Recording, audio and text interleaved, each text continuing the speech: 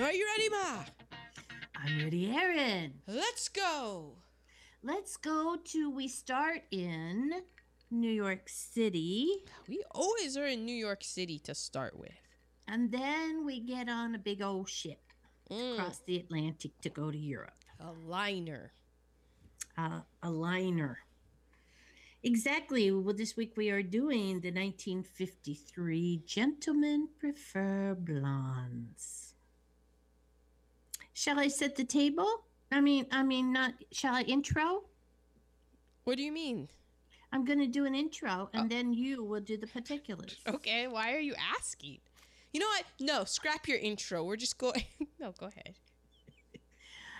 Gentlemen Prefer Blondes is about two glamorous va-va-va-voom showgirls who have everything a girl could want except engagement rings. In a quest for true love, Lorelai, Marilyn Monroe, and her gold digger pal Dorothy, but Dorothy was not a gold digger. No, that's confused them.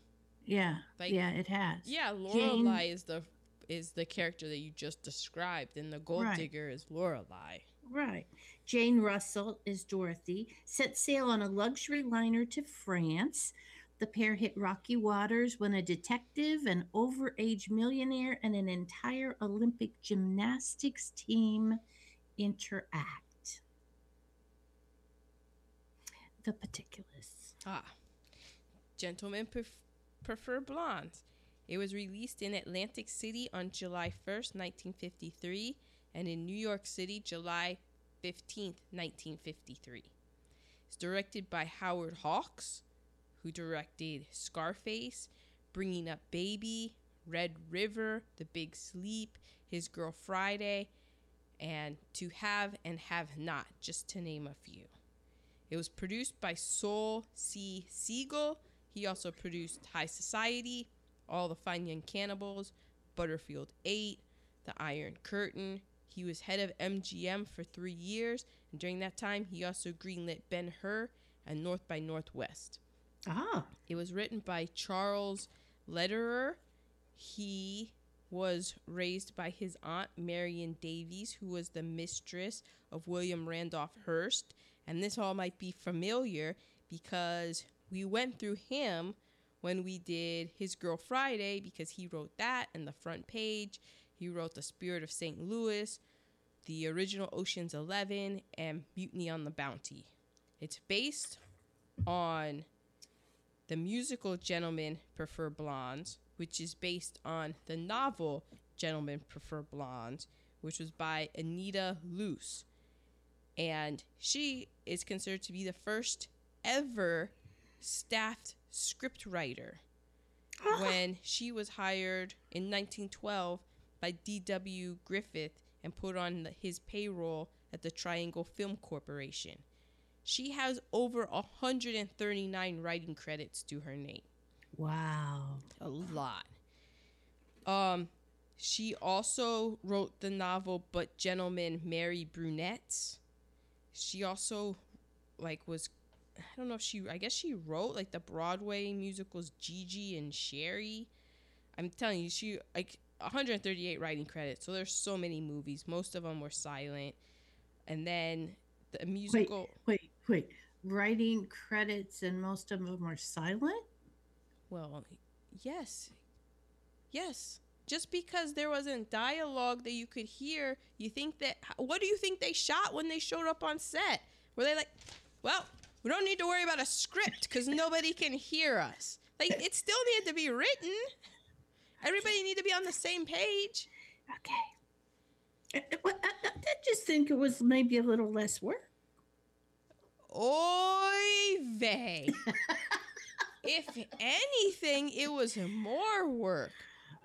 Okay. It was all the show, don't tell. And also, it was we've never done this before. Now, you have over 100 years of cinema that you can reference. Then it was, what did Shakespeare do? What are plays doing? This is a different medium. We have to push it. I know, but still. So, unbelievable that you are poo-pooing Anita Luce and her 138 writing credits, because most of them happened in silent film and at the early stages of motion pictures. I am only speaking for our listeners who might have been confused as well. So now that we have been woke, we understand. Joseph Fields, he also did Flower Drum Song and Wonderful Town. I believe those were musicals. Okay, so just to recap, this is the movie Gentlemen Prefer Blondes, which is based on the Broadway musical Gentlemen Prefer Blondes, which was based on the novel Gentlemen Prefer Blondes. And I think it might have also been, there might have been another movie that was written in the silent era called Gentlemen Prefer Blondes. But without dialogue. Right. Okay. So the music in this, we have Hoagy Carmichael, who wrote Stardust, Georgia on My Mind, The Nearest of You, Heart and Soul, Lazy Bones, Skylark. He was one of Tin Pan Alley's most famous composers. And Tin Pan Alley had to do with, it was like, what's her face in the Brill Building? Tapestries woman. Carol King. Yeah, how like she was in the Brill Building, and it was called the Brill Building because they were in the Brill Building. So this was Tin Pan Alley. It was like that from the late 1800s to the early 1900s. Oh, okay. Those guys were like, they were Motown. They were popping out all the hits. So this Hoagy Carmichael, he's the most famous of them. And he was just like, boom, boom, boom. I got a song. Yeah, Heart and Soul from Big. That's him. He came up with that. And then Jules Stein, he also, he wrote the song Diamonds Are a Girl's Best Friend. He also worked on Gypsy and Funny Girl. I think he might have written People from Funny Girl. Elliot Daniel, There's Nothing. People who need people. I think so. And then you have Leon Newman. He did Hello Dolly, Dr. Dolittle, There's No Business Like Show Business. Yeah, he's part of that Newman family clan that we've talked about with Randy Newman, where they have like 92 Oscar nominations between the family. The director of photography was Harry J. Wild. There was no hyperlink to his name. Edited by Hugh S. Fowler, who also edited The 7-Year Itch and Patton and The Life and Times of Judge Roy Bean. Starring. I don't know who was in The Life and Times of Roy Bean. Paul Newman. Oh, interesting. Which reminds me, coming up September, Paul Newman month. We're still celebrating the month he died and not the month he was born? We decided that we were sticking to the bit, Ma. Okay, we're going to stick with the bit. Because January was when he was born, but we felt that short-sighted him because it was after the holidays and all that stuff. Yeah. So we were like, no. Okay. September, we're all in. I'm all in. So it's great. Something to look forward to. Yeah. Choreography by Jack Cole. On the stage, he did Kismet, A Funny Thing Happened on the Way to the Forum, Man of La Mancha. And then movies, he did the choreography for Some Like It Hot, Gilda, and Moon Over Miami, to name a few. Now we're at the cast. The movie stars Jane Russell as Dorothy Shaw. She was in The Outlaw, The Paleface, Son of Paleface, Gentlemen Marry Brunettes, and Road to Bali, to name a few. Marilyn Monroe as Lorelei Lee. She was in Some Like It Hot, The Misfits, The Prince and the Showgirl, The 7-Year Itch, How to Marry a Millionaire. James Coburn Sir Francis Piggy Beekman. He was in The Lady Eve. He was in Heaven Can Wait, Around the World in 80 Days, The Devil and Mrs. Jones. Elliot Reed as Ernie Malone. He was in The Absent-Minded Professor, Son of Flubber, Murder, She Wrote, The Odd Couple, I Love Lucy, Perry Mason, and in the Seinfeld episode, The Letter. Tommy Noonan, he was Gus Esmond. He was in 1954's A Star is Born, Violent Saturday, and Bundle of Joy. Taylor Holmes as Mr. Esmond Sr. He was in Joan of Arc, A Christmas Carol, Father of the Bride. Norma Varden, she was Lady Beekman. Listen to what this woman was in, just a brief synopsis. I always try to read people's highlights of movies, and sometimes I don't know about highlights because I haven't heard of them. Right. Listen to these movies that I'm like, what movies was she in? Have I heard of them? Casablanca, National Velvet, Witness for the Prosecution, The Sound of Music, Dr. Dolittle. Yeah, because she was an older woman in 1953, so you would think that there wouldn't be that many that you would know, but those are some pretty big hitters. She knew when to say yes. She did. We have George Foghorn Winslow. He was Harry Spofford III. He was in, these Monkey Business, The Rocket Man, Love Summer, and Wild Heritage. I never heard of any of those. No, because The Rocket Man is not the current Rocket Man about Sir Elton. Right. Okay. So that's why, and I wasn't even going to write her down, but that's why sometimes you click on it and like, well, let me just see. And then you're like, what? Casablanca? National Velvet? Witness for the Prosecution? Damn, lady. Yeah. So those are the particulars. There we go. Well, it opens with these two va-va-va-voom women in sparkly sequiny red singing a song about being from Little Rock. And then it goes into, and it is Marilyn Monroe and Jane Russell. And then it goes into the credits are rolling as the music is playing Diamonds Are a Girl's Best Friend, the instrumental. Okay, so the two girls come off stage, and there is a goofy guy in the audience who is just like totally in love with Marilyn. And so she tells the stage manager, bring him back, because she's telling Dorothy, yeah, I saw this. I saw a bulge in his pocket. Don't get excited, girls. This is 53. And it was in the shape of a box, so I think he's going to give me an engagement ring. Okay. Well, then Jane Russell, she says, you might be the only woman I know who can see a diamond in a man's pocket with a spotlight in your eye in the audience. Jane Russell had many good one-liners because she was the no-nonsense one. Well, it's interesting because this movie, I thought we had done it before because I had before we started this podcast, I had seen it, watched it. And so when I started watching it again, I was like, wait a second, I've seen this. So then I remember the first time that I saw it, I watched it because it was like, oh, it's Marilyn Monroe. I didn't know who Jane Russell was. So the first time I saw it, I was like, wait, like Jane Russell stole the film for me the first time I saw it because I wasn't aware that she was such a thing.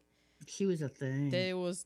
I was just like, all right, the brunette with Marilyn Monroe, whatever. And I was like, this Jane Russell is hilarious.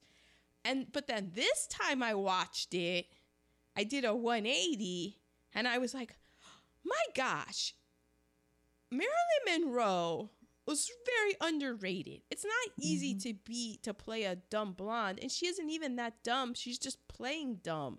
She's actually very smart and knows what she wants and how to go about the best way getting it. Yes. And I was just like, oh, what? Yes. And so he does come backstage and he does give her a huge rock, an engagement ring. And in fact, Jane Russell says something about, dang, that. Because he says, is it the right size? And Marilyn Monroe is going, well, I think it's big enough. She's talking about carat weight, and he's talking about, does it fit your finger? And Jane Russell says something like, yeah, all you need to do is put some scotch with that, meaning it was the size of an ice cube. Okay, so she calls him Mr. Esmond, her new fiance, and that they're going to be married. They're going to go to France to be married. And Jane Russell's like, why don't you just get married here and go to France on your honeymoon? Well, we find out why, because Mr. Esmond's father continues to call him because he wants to break up this relationship.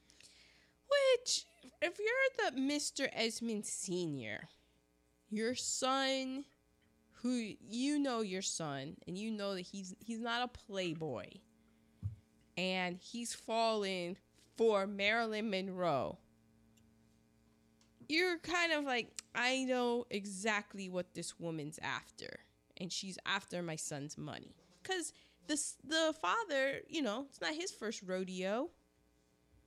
True. And truth be told, she was. Okay, so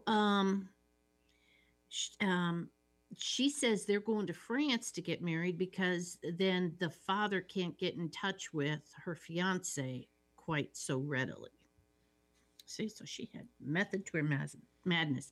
Nothing's going to go wrong this time. Very smart. Yeah, this time, which has implied that she has tried this before and it hasn't gone her way. But this time, but every time it doesn't go her way, what does she do? She makes little notes and she learns from her mistakes, hence why they're going to France. That's right. Okay, so next scene, we're at the port. And we see an entire gymnastics team getting on board, at which point I was rather snobbish about the age of the gymnastics team. Excuse me. Well, were they the gymnastics team or were they just the American Olympic team? It was the American Olympic Gymnastics team. Okay, gymnastics in 1953, it must have changed because I've seen the gymnasts now. And they would be like busting out of those little blazers they had on. There's no way they can do an iron cross T on the rings. Those guys with those spindly shoulders. I mean, we remember how Li Xiaoshuang looked. Li Xiaoshuang. We did see them performing in one of the musical numbers. Well, yes, they were performing, but I wasn't ever like... No, you weren't. That's an Olympic gymnast. Look at those biceps. I thought that they were just, you know what they were, honestly, and that's one of the great things about this movie, is they were, it's usually the reverse way, they were just like the eye candy. They were some eye candy. Yeah, usually it was just like, oh, there's the women's gymnastics team. They would all be cast to look like Marilyn Monroe and stuff.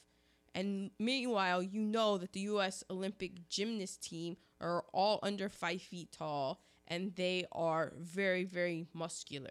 I'm not taking away from their beauty or their sexuality or anything, but it's just, Marilyn Monroe is not going out and competing with Simone Biles. In fact, Dorothy is supposed to be the chaperone for Lorelei, Marilyn Monroe. And somebody on the ship says, we got to watch out and make sure that those two don't drown.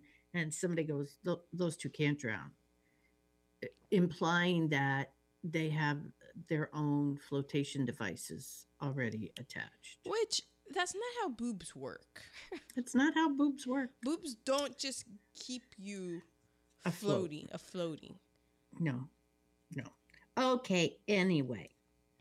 I thought it meant that those two couldn't drown because there was always at least one guy watching them. And as soon as they got into the water, there would be 5 men just diving in to save them. Okay, let's go with that. I didn't realize that was the flotation devices. You go with that. But Because there were always at least 5 men around. yeah, but you are right, because that was apparently Jane Russell in her movie The Outlaw. That's what she became known for, was her boobs. So And some pretty nice gams, too. yeah. Okay. Marilyn Monroe was playing the dumb blonde. And on the dock, we see this detective who's being told to watch the blonde. Wasn't there something about the detective? Didn't he remind you of somebody? Like he got market corrected out of a spot. Like he was, to me, he was kind of in the vein of like a Dick Van Dyke. Oh. Where he's not, except I think Dick Van Dyke is handsomer than this guy. Because this guy, I didn't find him handsome, but there was just this easygoing charm about him. Right. There was kind of almost smart alecky, but not really. Because he wasn't mean about it. Like, honestly, he was very Tom Hanks, very, very young Tom Hanks in that. Yeah. You know, Tom Hanks wasn't Brad Pitt when we first saw Brad Pitt. And you're like, oh my God, who is that guy? Yeah, you did. You know? And you just kept rewinding that part of Thelma and Louise. One more time. No, come, one more. I know they go over the cliff. Let's watch Brad. One more time. Yeah, where Tom Hanks was just this easygoing guy. Like, not that he's, like, Tom Hanks isn't ugly by any means, but he's pleasant looking. Yeah. You're not going to turn off the station because he's on. But there was always something about his charm that came through, of like almost like this nice guy sort of thing. Yeah. Which that's why we don't have we can't figure out a new Tom Hanks, because it's very hard to pull off. Yes. Yes, because you're either like uncomfortably cast against Charlize Theron as there is no way that's going to happen. So because he's not like Seth Rogen is okay. I'm going to move on before I get in trouble. Oh, you're saying that Seth Rogen is the new Tom Hanks? No, I'm saying he's not, because he's not cute enough. I mean, he's not pleasant enough looking. Ah. Well, I understand that point, but I don't think that Tom Hanks is that far in front of Seth Rogen when it comes to looks. Oh, he usually doesn't have that belly rolling over his belt. Wow, Ma, now you're just body shaming people. I'm going into the particulars of why I find Tom Hanks Seth Rogen has gotten more svelte as he's aged. Okay. I'm happy for him. I still say there is no way someone who looks like Charlize Theron would be falling for Seth. Okay, we're going to move on. I think there is, because I think I would beg and push back that someone like Charlize Theron is so attractive that 95% of the people are too flabbergasted to even approach her, because it's like, well, I don't stand a chance. I'm not even going to say anything. And it would take someone like Seth Rogen, who is just a doofus and knows he doesn't have a chance, to just be like, why not? You miss 100% of the shots you don't take. Well, and true. He's like, what's another rejection on my belt? Well, that's true. And under that's how that ends. It's under my belly. Yeah. Okay. Okay. So the fiance gives her a letter of credit when she doesn't know what that is, but it is like a cashier's check that she can take to the bank in France, and she'll have plenty of money. Do you think that she really didn't know what it was? Well, there are two schools of thought on that. If we're going for the, wow, she is that smart to be that dumb, or there's the, well, she has been through this. This is not her first rodeo. And she says the line, which, nerd alert, Marilyn Monroe insisted that be in the movie, that says, I'm not as dumb as people think I am. It's just I that haven't actually written down. Yeah, go ahead. I'm gonna butcher it. Yeah, because you already are on the wrong path. But let me find it because I have a lot here. I can be smart when it's important, but most men don't like it. See, it Okay. starts off going Fredo and then comes back around out of Fredo. It's like, watch out. I can be Okay. smart. Ooh, Okay. you're Fredoing it. So we have found out through Dorothy and Lorelai's conversations that Lorelai wants the money. She doesn't care what the dude looks like. She wants the money. Dorothy always goes for a cute guy, a good looking guy who doesn't have any money. Dorothy does not care about the money. She cares about real love. Well, the way that I heard it was that Dorothy cares about the looks. She doesn't care about the money, and that Lorelai doesn't care about the looks. She cares about the money. Neither of them ever discuss true love. Well, okay. Well, Dorothy invites everybody to a party, the entire gymnastics team and everybody. But and fiance Esmond is saying goodbye to Marilyn Monroe, saying, "Look, a lot depends on how you conduct yourself on this trip because my father's going to know everything. If you do anything out of the realm of decency, I'm not going to be able to marry you. It's because he's going to know. So please keep yourself, conduct yourself accordingly." Well, which if we do like spindle this out, if she were to do something uncouth and he can't marry her, I think that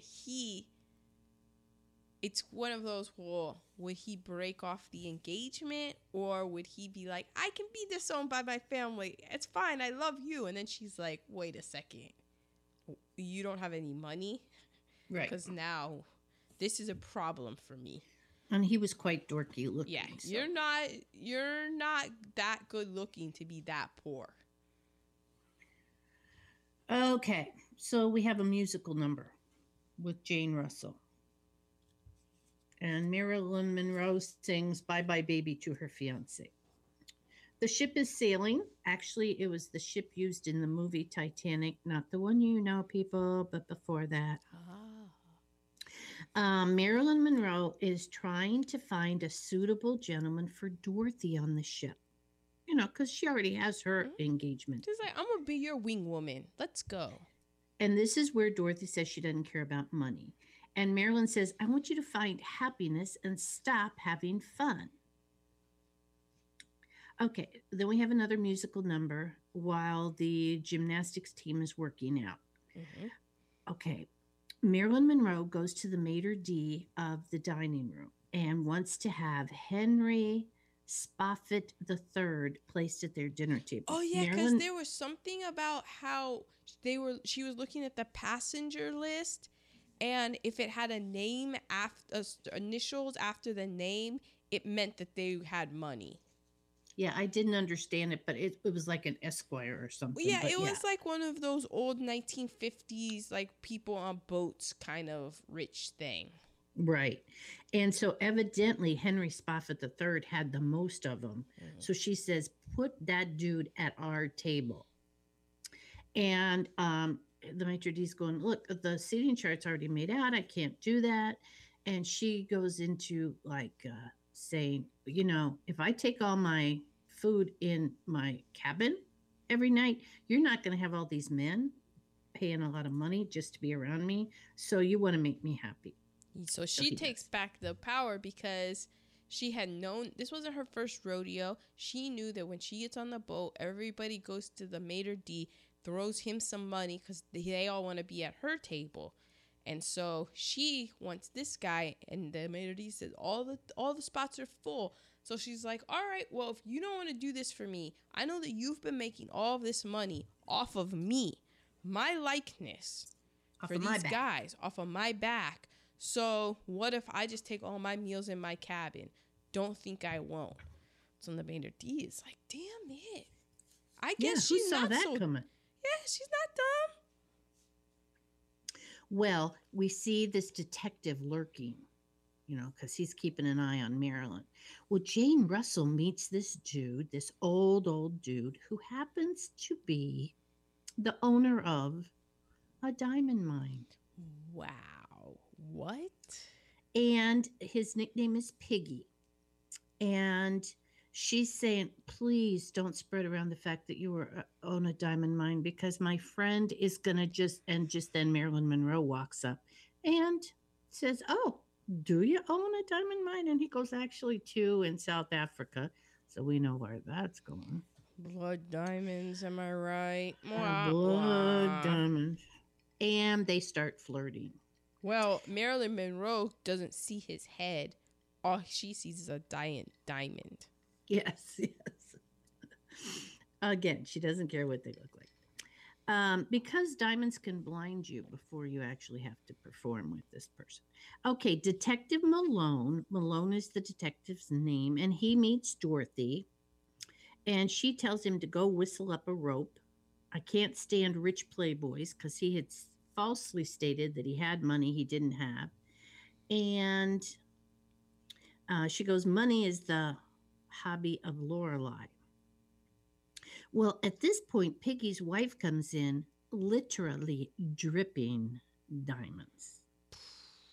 She had on like 2 diamond necklaces. She had on several bracelets and rings.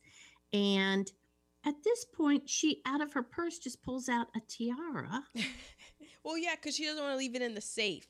Yeah. So it's safer with me in my old hands. So, Lorelei says she doesn't understand. Can I just hold it? And how do you get it around your throat? How do you get it on your neck? And she goes, oh, no. It's a tiara. It goes on your head. And Lorelei says, oh, I just love finding new places to wear diamonds. Well, it's dinner. And so there are, I think, 6 men at their table, but there's an empty spot waiting on Henry Spofford III. At which point Henry Spofford arrives and he's maybe 8-10 years old. Yeah. So that was a misjudgment. He's a little kid. And then but he's a great little kid. He has some good lines. Jane Russell and Marilyn Monroe are walking in. Oh, no. They walked in and the whole place shut down. Okay, then Jane Russell is walking with Detective Malone, not knowing that he is spying on Lorelei. Marilyn Monroe is dancing with Piggy. And Malone is saying to Jane Russell, how can 2 girls be so different and such good friends? And they kiss. Next day, Jane Russell sees said Detective Malone taking pictures through the porthole window of their room, cabin, whatever you call it. And she realizes, oh my gosh, he is going to send those pictures to a newspaper, and that's going to ruin Piggy, and it's going to ruin Marilyn Monroe's engagement. Mm-hmm. So we need to get the pictures back. So that ensues. Marilyn sneaks into Malone's room to try to find the pics, and she gets locked in. Then she sees the porthole window, so she tries to climb out of that, and she gets stuck, just like Winnie the Pooh got stuck in Rabbit's hole because he ate all the honey and he got fat and he couldn't get out. Oh, yeah. So then the little boy, Henry Moffat, comes by and she asks him to help, and a comic bit ensues.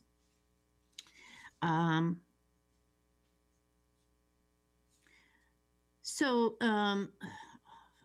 order dinner for 3 in our cabins. Oh, they know that Malone has the pictures. They aren't in his cabin, so they must be on his person. So Jane Russell says, order dinner for 3, and we will have him come in and we will fleece him. We'll go through his pockets and find the roll of film. And Marilyn is a little worried about that. And Jane Russell says, if the two of us are not worth, if if we can't empty his pockets between the two of us, we're not worthy of the name woman. Hmm. Mm-hmm. So they have, well, Marilyn thought to turn the heat way up so he'd have to take his jacket off. And they give him a drink that is equal parts scotch, whiskey, vodka, and gin to get him drunk. Wow, what And does that taste like? it must taste horrible because he was horrified, but he was totally messed up. And they check his jacket. There are there's no film in his jacket. So now they got to get his pants off. So they pour water all over him. They get his pants off. He's totally drunk. They got the film. Marilyn had it developed, so she had the film and the negatives and the pictures. And she shows them to Piggy. And she goes, your wife gets you, so I want your wife's tiara. Oh, Yeah. very smart.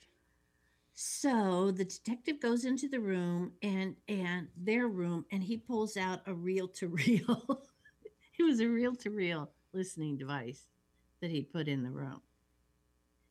It was a reel to reel. It was big. They didn't notice it. Okay, so That is pretty funny. He had all the recording, and then he picked up the pictures too. And Jane Russell comes in to argue with him. Marilyn Monroe comes in, and Jane Russell thinks she's falling in love with the slob. You keep calling her Jean Russell. Jane. Jane. Jean Russell. Well, Dorothy. Okay, they end up in Paris. They go shopping. They go to the hotel to check in. And the hotel concierge says, we've been expecting you. Come in this room with us, which right away, there's a problem. Oy vey. There is Piggy's wife, there is Detective Malone, and there is an insurance man. And they're saying, give us back the tiara and all will be fine. And Marilyn Monroe goes, no, he gave it to me. It's mine. Just talk to him. And the insurance guy goes, we have? He disavows any knowledge of giving it to you. And isn't he in South Africa now? Like somehow he hightailed it very quickly. He's probably actually in the mines right now. And Jane Russell goes, just give it to him. This will all go away. Well, she's not going to do that. They now no longer have a room, and that letter of credit is now null and void. It has been an hour. Oh. And so I stopped taking notes. But there are only like 31 minutes left to get all of this resolved. And did we already do the diamonds are a girl's best friend bit? Dance? Number? No, actually, that comes up right after the hour mark. Ah. Or right before, and I chose not to go into it.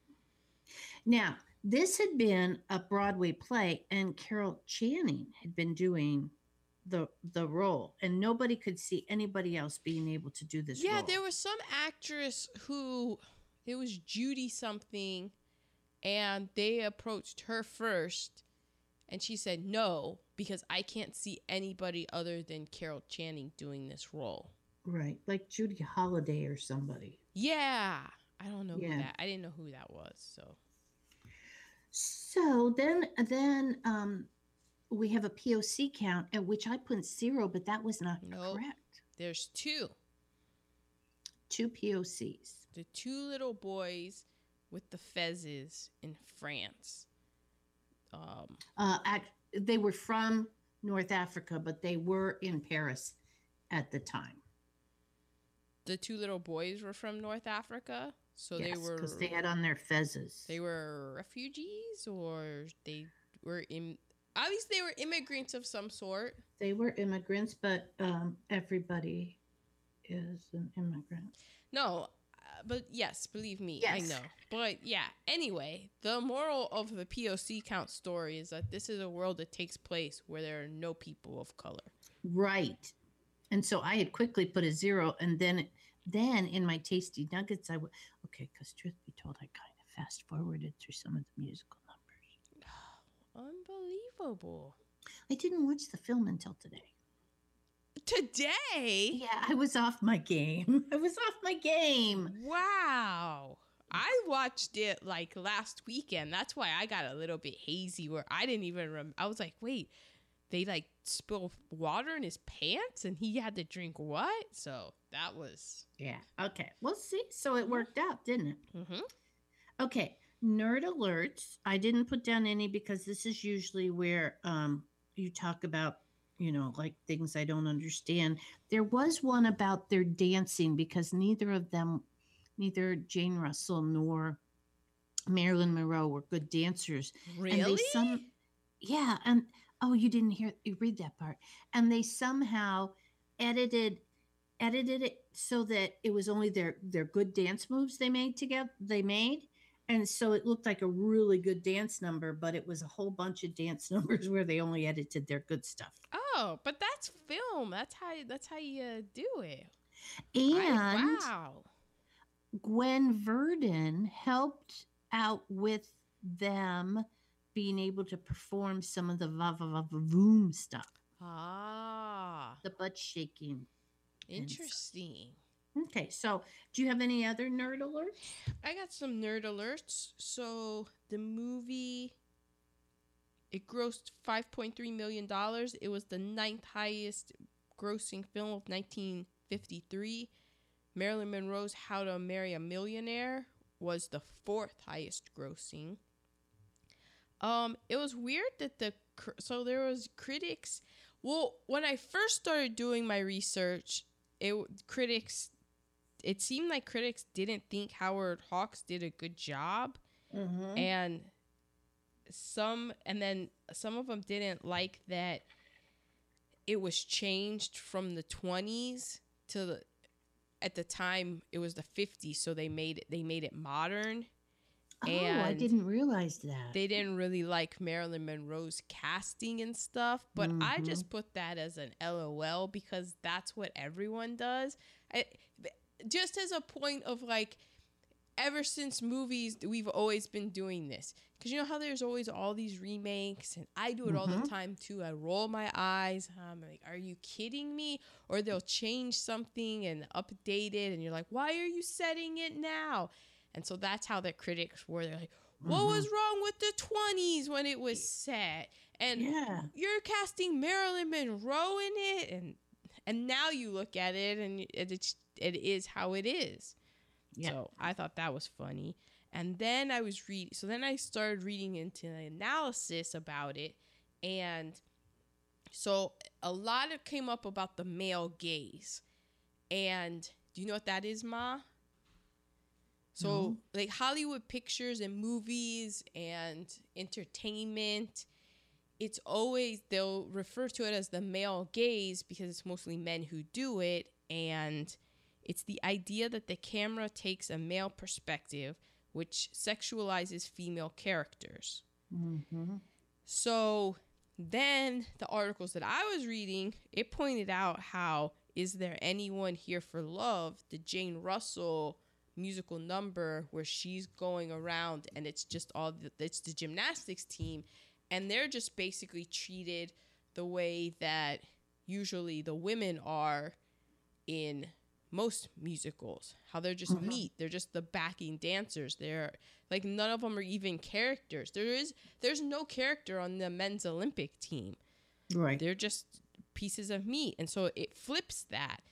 And then it kind of pointed out how in 1943, that Jane Russell movie, The Outlaw, and she was a pinup, and it was very scandalous or notorious maybe because it was a Howard Hughes film, and it was said that Howard Hughes invented a push-up bra that really like brought up Jane Russell's boobs and stuff. But then Jane Russell said, yeah, I wore that thing.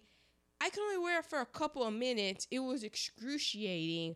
I just got a bra of my own and just padded it. And that's basically what you see in the movie. And that was when there was all the censors and the codes. And so they all had to cut around it. So she was known as a pinup. And so, she was used to the male gaze. And that's why there were a lot of people who gave Howard Hawks credit, because in this movie, he flips it. And it said, like in a slant review I read, it said Hawks' male gaze can be hijacked by girls smart enough to control and manipulate their drooling audience. So it was kind of like, well, some people lamented the movie as that it was clunky and that it's very lightweight. Like, not a lot goes on with it. Right. But Jane Russell and Marilyn Monroe are just so magnetic that you kind of don't really care that nothing much is going on, because you can't stop watching them and whatever they're doing. And even if they're doing nothing, you're just like, that's what movie stars, that's what makes you a movie star, is if people will just watch you doing nothing and be riveted.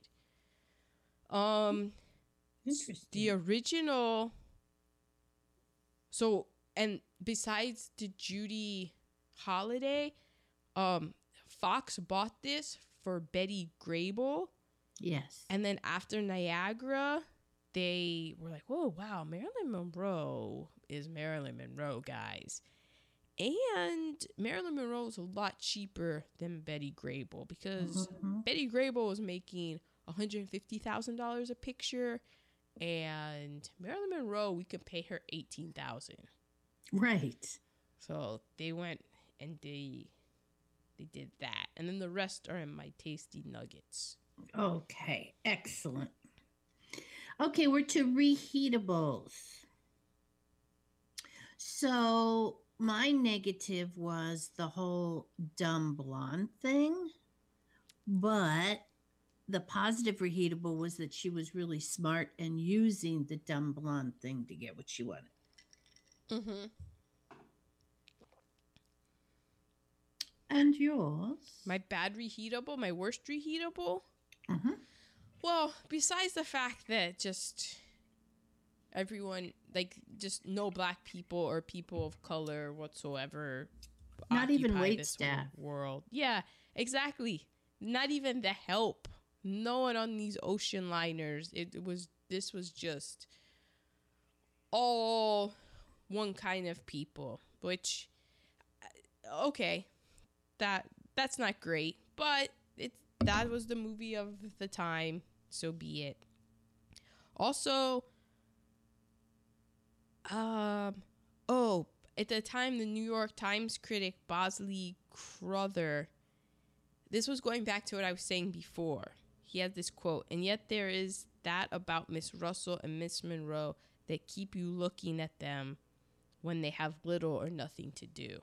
Mm-hmm. Because he just wasn't, he was like, this film is so lightweight, there's nothing much to it. Yeah, but it he really couldn't say that. So, and they had such a good charisma together.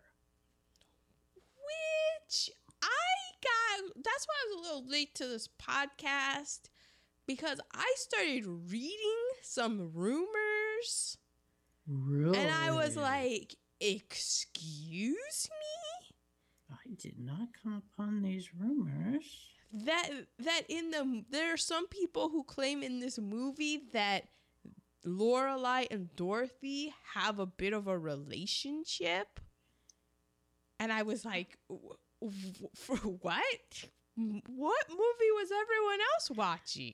I didn't see that at all. And then I heard in real life What? that there are rumors that they had an affair in real life, which sent me down this other hole of like all of the women that allegedly Marilyn Monroe had an affair with.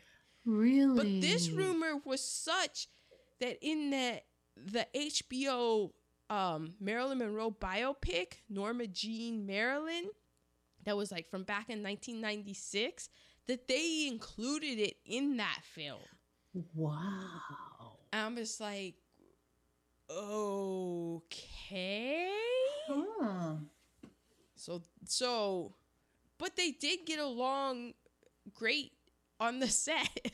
So, yeah. I don't know. Think with that what you will. But that's why I was like, wait, They had an affair, maybe? I didn't see that alluded to in the movie at all. Well, the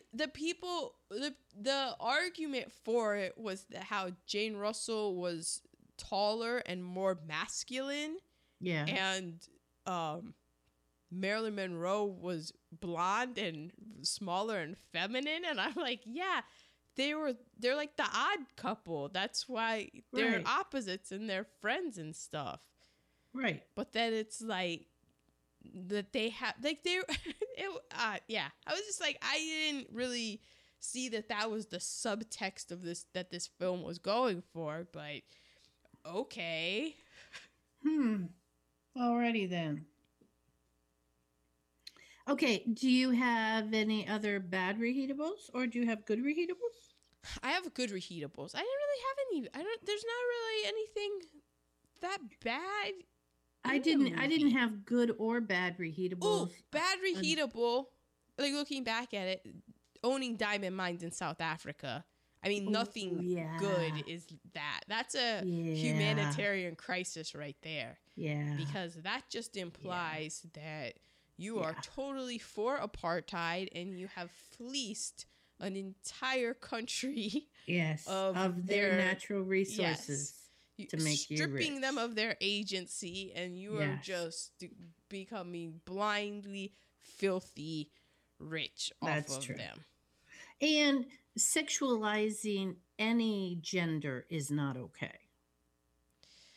Yeah, but I like that it was flipped. I mean, I did put that as a positive. It's one of those things where you live in a world where it's like it should be equal, but since the world isn't equal, it's like, you know what? I'm gonna take this. I'm gonna take this win. Yeah. The reverse male gaze. Yeah, and people will be like, but you shouldn't, because it's not, you wouldn't like that if there were women doing it to them. And it's like, yeah, but let's look at the scoreboard. Yeah. Scoreboard. And they did sexualize both Marilyn and Jane in this. I mean, their boobs were front and center the entire time. Yes. But they were also using it. Yes. Like they had control of their bodies to get what they wanted. They had an agency in it. Agreed. Are we to MVP? Oh, no, I don't have my best reheatable. How can it not be the best? It may be your MVP, but you don't even have to watch this movie to know diamonds are a girl's best friend. Yeah. It's iconic. The pink dress, which Nerd Alert / Tasty Nugget. Yes. Originally, they wanted Marilyn Monroe to just be wearing strips of black velvet with rhinestones all over it to make her look like a woman-sized necklace. Yes. And the studio was like, guys, that's too revealing. Yeah. And I don't know whose genius idea it was to just... I'm not even a huge fan of pink and stuff, but the dress is iconic with the long gloves and stuff. And then all the guys in the tuxedos and her whole thing. And then another Nerd Alert. She's singing, and Marni Nixon, the studio thought that Marilyn Monroe's singing voice was a joke and wanted to Marni Nixon to dub the entire thing. But Marni Nixon said, no, her voice is fine. In fact, it's perfect for the character that she is. So no. So Marni Nixon, she overdubbed all the high parts, like the nose at the beginning and the phrase, these rocks don't lose their shape. She sang. But everything else was Marilyn Monroe. So that was my good reheatable. The 12-year-old little boy. Yeah, he was good. He was so great because he was just an old man in a 12-year-old boy's body with his gravelly, croaky voice. I loved him. I loved his comedic timing. Yeah. Him working with Marilyn Monroe, it was just a great scene all around. Yeah, when she's stuck in the porthole. Yeah. There's a whole comedic scene there. And he, that kid, man.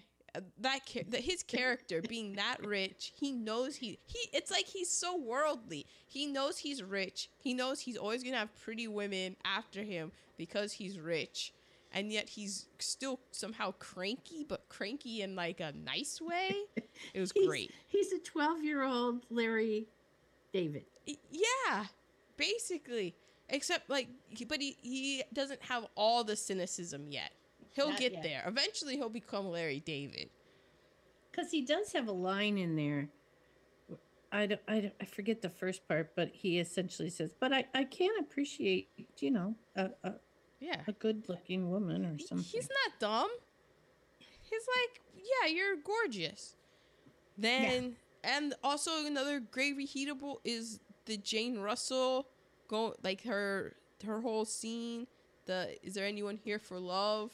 How she's going through the whole Olympic team and stuff. That was entertaining. Her whole performance was entertaining. Mm-hmm. How she's just objectifying all these guys, and it's great because, and that's what they were saying about her performance, because it's like she knows what it's like to be objectified. Yeah. So she's looking, and they said a lot of like how they Marilyn Monroe and Jane Russell seem to be looking at the audience and at the camera. So they're also in control in that way of how, yeah, I'm smoking. I know you're looking at me like this. I'm objectifying all of these guys. Yes. And I get to pick who I want. Do you think that you even have a chance? So that was good. And then we already mentioned it when Lorelai comes in and she's like, I can just eat in my cabin. Oh, Yeah. you don't want to play ball? Excuse me. I am the marketplace. I am the one who sets the price. I'm the product. If you don't have me, you have nothing. You may think that I'm dumb and I'm blonde, but I'm smart enough to know that. So, and the way that she says it, though, is also genius because she doesn't say it like me, like a smart ass. Right. She's just like, oh, well, what if I just eat in my cabin then? Which even the way that she's running this con, well, it's not even a con. She's just taking the power back, but she's not being blunt and mean about it. She's taking the power back in her quote unquote dumb blonde persona. Exactly. Which is pretty awesome. That's just like, wow, she's playing chess. Yes. Yes. And the other person doesn't even know during the game. And then when he realizes it, he's just like, oh, she got Done. me. Dudes at your table. Okay, MVP time. Mm-hmm. My MVP is, okay, Marilyn Monroe was making $18,000 for this film. It was $500 a week. Jane Russell got $200,000 for this film. She was the lead. Marilyn Monroe, the studio was reluctant to work with her on her contract. She could be, she had some emotional problems. She could be difficult. She could be vacant and not show up, etc. But she kind of did the same thing. She said, okay, you aren't going to help me fix my contract. I'm going to start my own production company.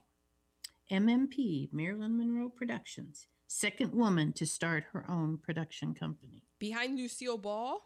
No, behind Mary Pickford. Oh. That's my MVP. But I thought that there was like some TV show that I would watch as a kid that was but maybe that was Mary Tyler Moore that I'm thinking of. There was Mary Tyler Moore. I think Lucille Ball was Desi Lou. Well, yeah, it was Lucille her Ball husband and her. She had Desi Lou, but there was somebody that when I was a kid, and they would be the old shows on the syndication shows, and it would be some show, and somebody would come up, and I'd be like, oh, but I could be thinking that it was Mary Tyler Moore's production company, but I don't know. After I Love Lucy, she might have started her own after she divorced Desi, but that was not in 53. And your MVP. Yeah. That was true. 53. Well, my MVP was Marilyn Monroe. Excellent. Just because, I mean, Jane Russell was great in it, but you know, Marilyn Monroe died in 1963, and she's still Marilyn Monroe. Yes. Like, kids today who don't, like, you know, when I was a kid, you would, because there were still only the 4 channels or whatever, you would get it. I would see reruns of shows like Happy Days and the Mary Tyler Moore Show, and things that, like, that you used to watch, but that would be reruns. So there are jokes that, even though I wasn't alive in the 70s, I still have references to All in the Family or the Jeffersons, you know, or Good Times, because I would see those in the afternoon. But kids today, Three's Company. Yeah, like Three's Company. But kids today, they don't get That's true. exposed to that. So I've noticed that there's a big cutoff of, like, if it didn't happen in their life when they were cognizant of it, they don't know what it is. Whereas even though something that didn't happen in my life, I could still know what it is just from older people's pop culture, because that was the, like, your pop culture that you watched was the pop culture of, like, older people until you got older. But now they're watching things from people that are their own age making things, so they're not getting any of the history and stuff. But still, my point is, they still know who Marilyn Monroe is. even with all that. Even with all that. Yeah. Like, they might not know who James Dean is, but it's like they know who Marilyn Monroe is. And they might not know exactly who she is, like, oh, all her movies or anything, but they know, like, oh, the blonde, the white dress, the pink dress. They know they know the name. They're like, oh yeah, Marilyn Monroe. Yeah. That's iconic. That is true. That is true. Okay. Recasting. Oh, all right. How many did you do? I did Piggy, Mr. Esmond, the fiance, Malone, the private investigator, Dorothy, and Lorelai. Did you do, like, how many casts, I mean? Just one. Oh, I did 2. Okay. Okay, I'm going to start. Okay. So my Piggy, my old man, who, you know, he was totally like, he was infatuated with Marilyn Monroe, but his wife ruled the roost. But he had some comedic stuff going on. So I have David Alan Grier. Oh, that's a good one. Because he could definitely play with that role.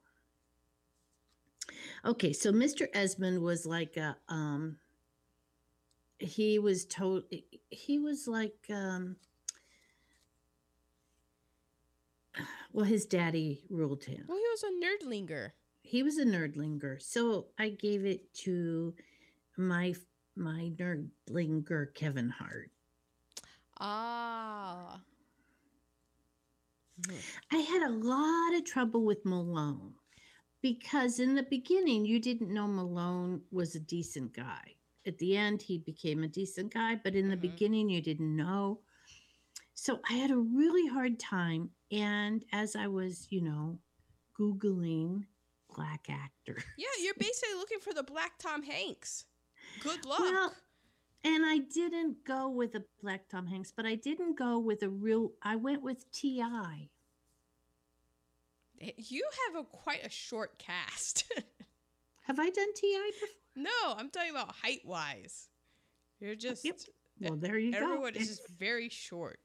That's... But T.I. is good. That's good. I could see that. Okay, so my Dorothy, she had to be the Spitfire, the one who was, sexualizing the gymnastics team and such. I went with Janelle Monáe. Oh, that's a good Dorothy.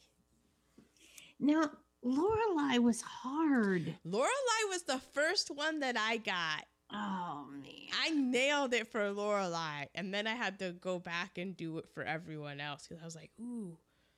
So, who would you come up She with? was my last one to do because she had to be able to be that dumb character. That's why I nailed, because I was like, oh my gosh. So I went with, because this person had to be able to be Va Va Va Voom, I went with Gabrielle Union.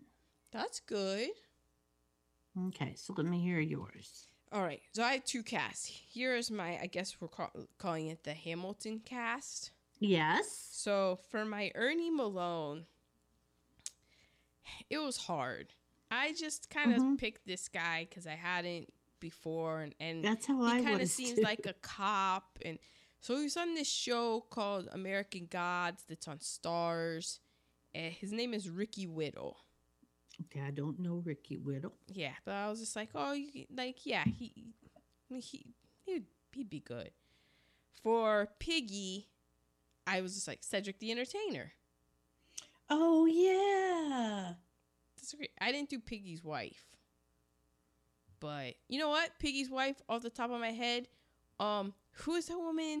She played Josephine Baker. Lynn. Yes. Yeah. Lynn, something. Yeah. Lynn, Yeah. Lynn, yeah. Yes. For Gus, we needed somebody who was nerdy. And yeah, this is typecasting, but I was like, wait, who was Shaft Jr. in the Shaft remake? Because he was nerdy and very charming. Yes. So I went with Jesse Usher. Yes. All right. That's very good. So then for my Dorothy, I know I went back to this well. Because, I mean, I'm a big fan, and I think she would just nail Dorothy. Which Regina did you go with? I went with Regina Hall. There you go. Now, Lorelai is someone that from the jump, because I've been watching Claws, and I was like, oh my gosh, Virginia in Claws is totally Lorelai. Like, her name's Karuchi Tran. She plays Virginia on Claws. And, Virginia's character, she's very dumb, but she isn't just dumb. Like, she can be smart when she needs to be. And she's just very good at playing that sort of clueless character. And I was just like, that was when I was watching Claws, I was like, oh my gosh, you could totally do the Marilyn Monroe part. Because she's so good at being so dumb. Yeah. But she could totally be Va Va Va Voom. Yeah, exactly. People, I had to look her up on Google. It's okay. I was just like, well, because I watch Claws and you don't really. Correct. But I'm like, that was the first one that I had way back. I was like, oh, that's who. And then I had to fill out the cast. But then because I had done Regina Hall was in this movie, and there was this actress in it, and she was fantastic, and she really took, it's this movie called Support the Girls, and she took over. She was just one of those great characters where you're just like, who is this? And I thought she would be fantastic as Lorelai. Her name is Haley Lou Richardson, so she would be my Lorelai. Have to look that up. Then I'm like, all right, I need like a Dorothy. And at first my mind went to Sandra Bullock, but I'm like, I'm not trying to be like ageist or anything, but that's a bit of an age difference. So I was like, let's see like who else we can go with. And dare I say it, I don't know if they could pull it off, but I would be interested in it. Vanessa Kirby as Dorothy. And we know Vanessa Kirby from The Crown and Hobbs and Shaw. She was Princess Margaret? Yes. Yes, she could totally pull it off. So then I'm like, all right. So now who is Gus? the nerdy guy. And then this popped into my head, and I laughed for 5 minutes solid. Uh-oh. And I'm like, man, my movie has taken a different direction. But you know what? I'm going to go with it. Because how hilarious would it be if Gus Esmond was Mr. Bean?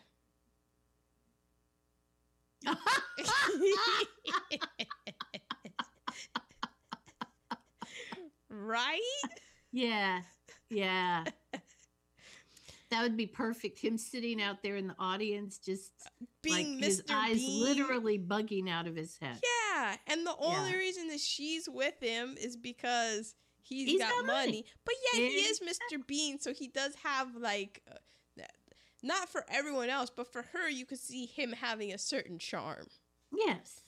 So then my piggy, I was like, well, it's right there in the name. Why are we working harder than we need to? Ned Beatty, come on down. Oh, God. You're piggy. Oh, God. Yes. But it makes sense, too. It's uncomfortable, but then it makes sense. Yeah. Squeal like a pig. So then I needed Ernie Malone. Who is it, you know? That's a hard one. Not so hard when you hear who I came up with. Okay. Bill Hader. Nailed it. Yes, because if you see him in Barry, he could be a hard ass. But yes. So there you have it. And I was like, you know what? I would pay money to see this. Well done. Mm-hmm.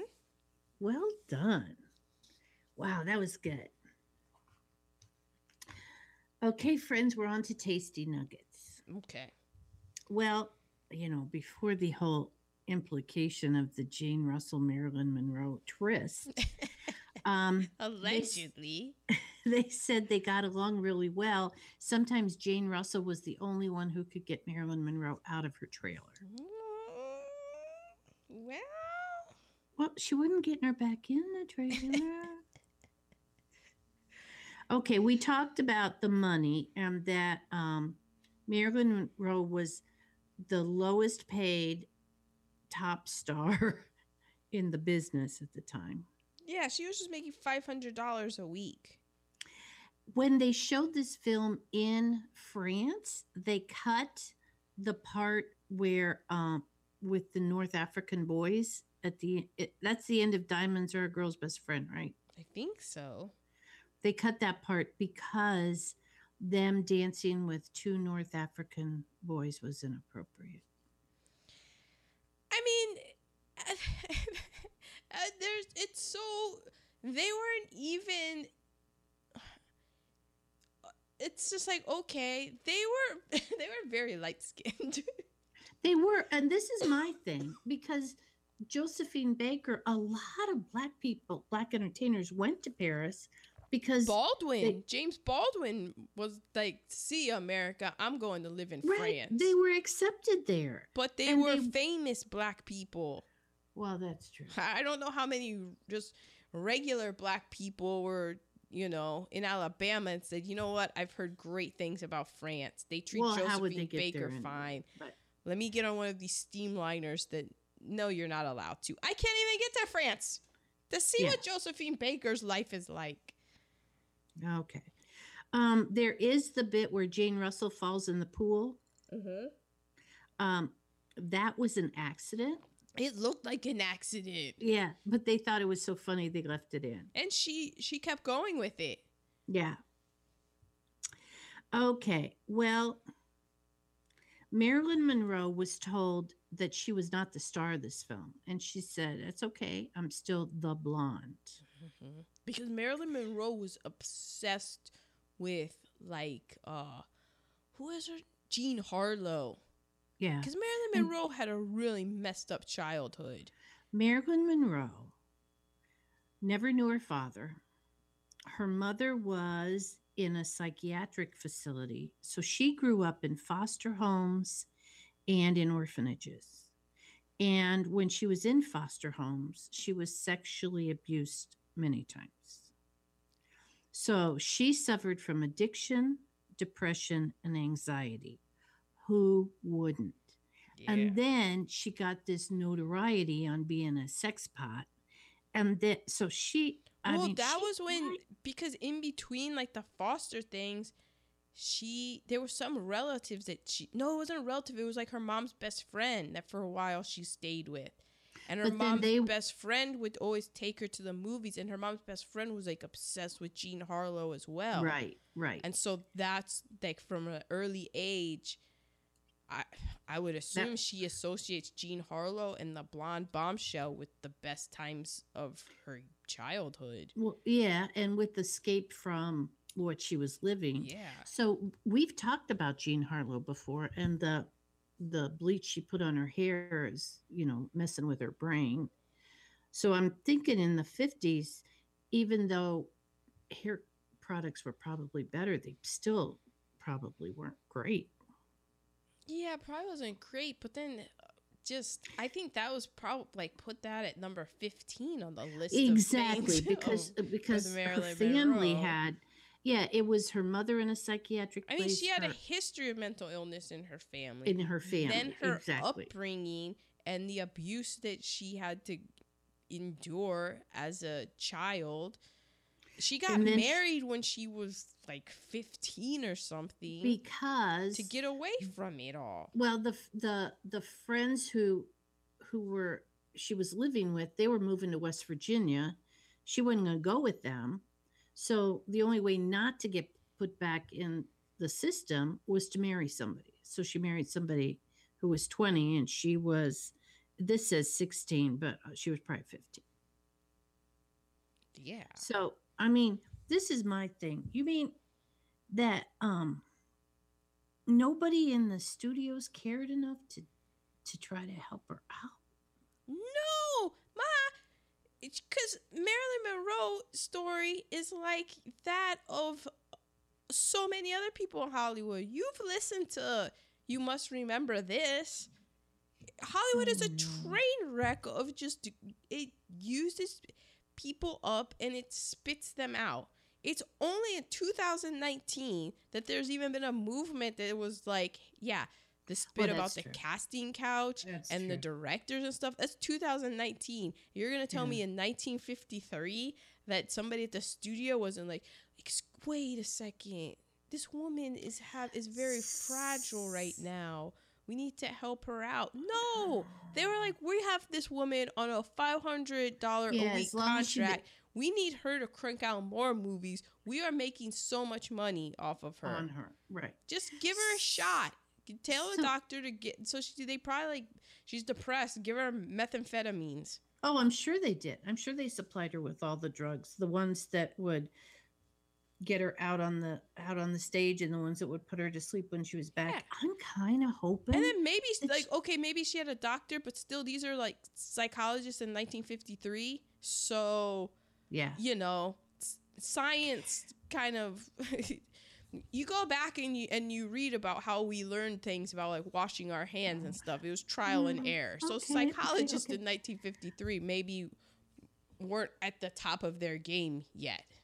So who knows? I'm kind of hoping that she did have a relationship with Jane Russell and that it was a loving one.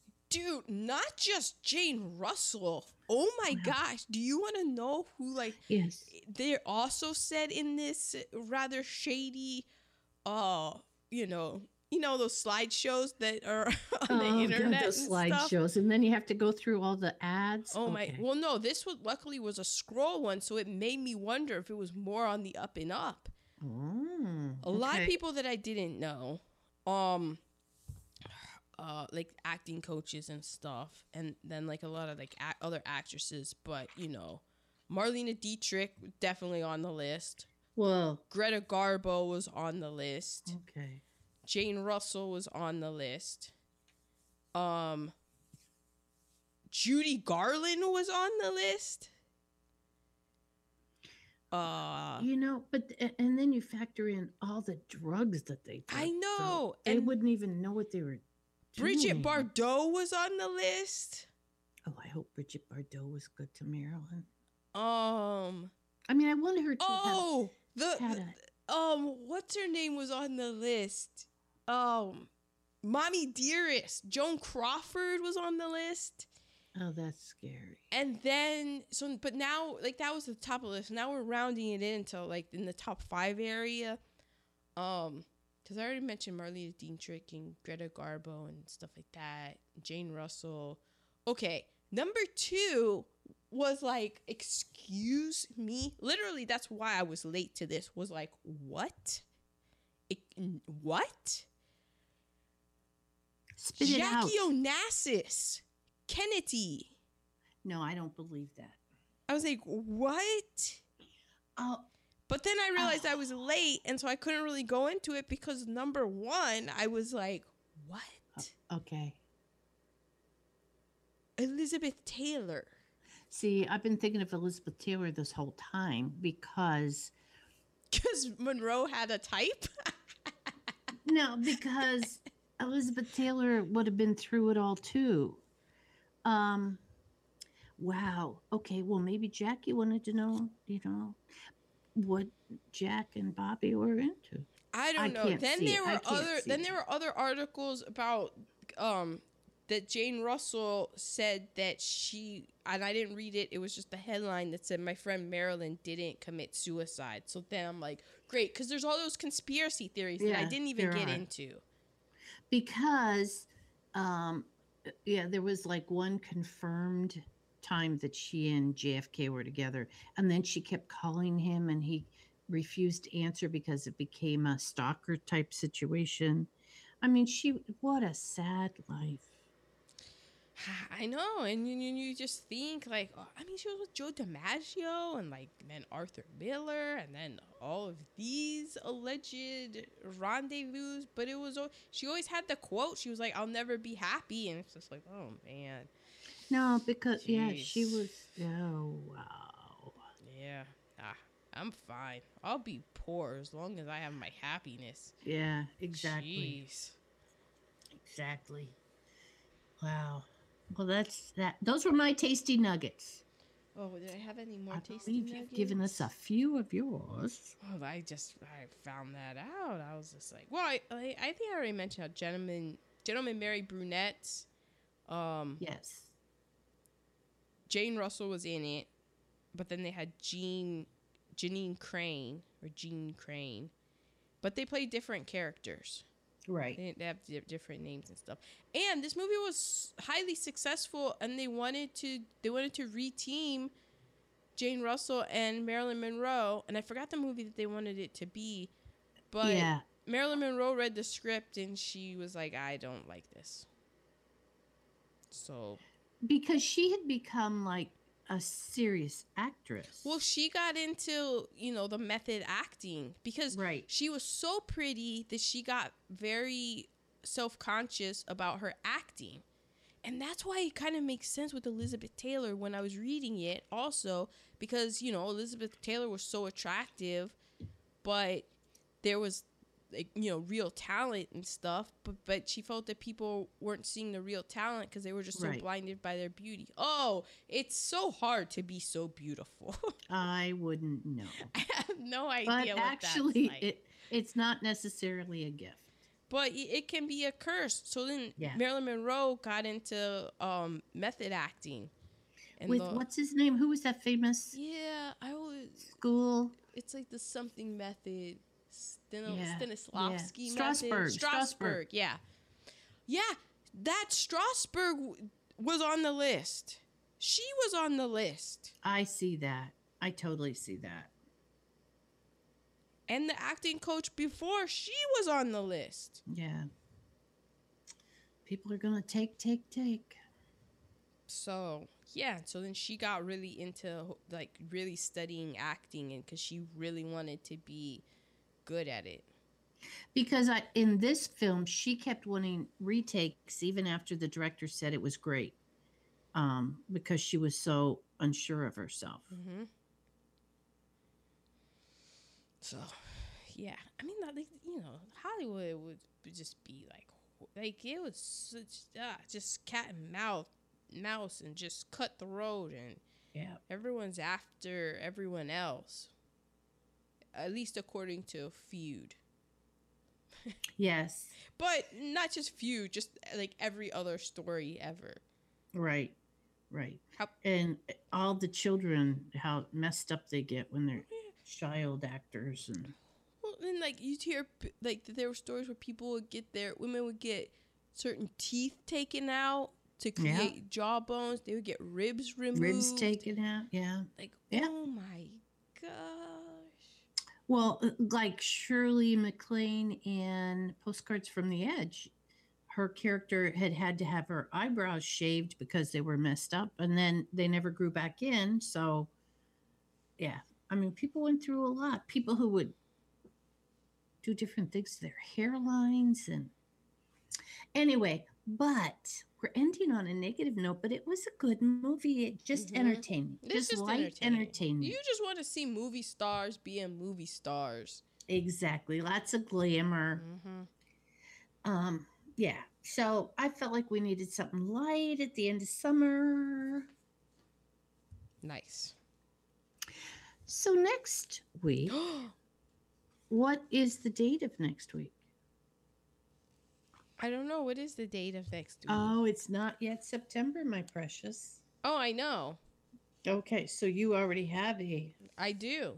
Okay, so next week, Saturday is the 24th. The following one is the 31st, which is still August. So we don't start Paul until September 7th. Unless you want to, because the 31st is your pick. It is. So you can start it if you want to. I have something in mind. Oh, unless you take that right now. I doubt it. If I did, though, it would be really weird. Okay, then it's not. I already mentioned this movie earlier in this podcast. In this podcast, if you were paying attention, 7-Year Itch mentioned. You mentioned. You want a date? Oh, sure. 1946. Yee.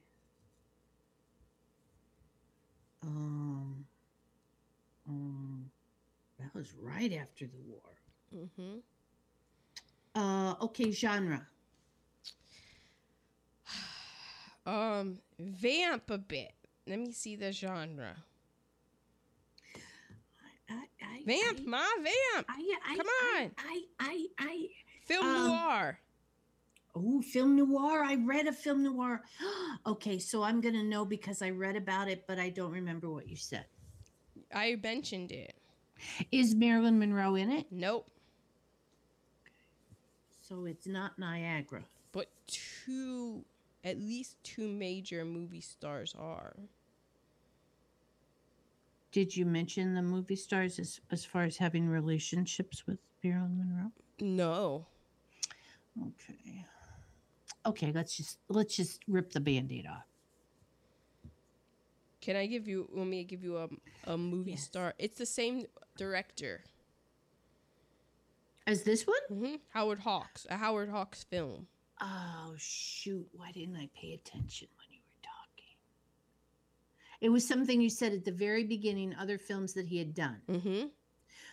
And I thought, oh, yeah, we need to do that. It wasn't 7-Year Itch. It was... I don't think he did 7-Year Itch. Okay, never mind. He, okay, what? Humphrey Bogart? North by Northwest. No, he didn't. Unbelievable. You know Alfred Hitchcock did North by Northwest. I do. Humphrey Bogart. Well, it's not Casablanca. Lauren Bacall. Oh, we've already done... Based on the book by the same name by Raymond Chandler. Oh, just tell me. The Big Sleep. See, I never would have gotten it. The Big Sleep had Humphrey and Lauren. Okay. The screenplay is by William Faulkner, Lee Brackett, and Jules Furthman. Like, what? That William Faulkner? I don't know anything about The Big Sleep. I know that it's a film noir, and I know that Humphrey Bogart is in it, and Lauren Bacall, and I've always heard about it. I do love me some film noir. Ooh, Lauren Bacall is Vivian Rutledge. Oh, I've heard that name before. That has to have been mentioned in something we've seen before. And Humphrey Bogart is Private Detective Philip Marlowe. That sounds so familiar. I know. Well, we've heard about it a lot. It's one of those things that gets dropped in a lot, and that's what this podcast is about. What is this The Big Sleep I've heard so much about? Excellent. I am looking forward. How long is it? I think it's 2 hours. That's doable. It's not over 2 hours. Okay. It's 104. It might be 116 minutes. The re-released cut. I am looking forward to The Big Sleep. Well, listeners, we hope you have enjoyed this episode since we've been off the air for a couple weeks. Hope you didn't miss us too much. Oh, yeah, we have been. I guess there you go. Well, there you go. You have to Next week. What? You know how to end it. Bye-bye.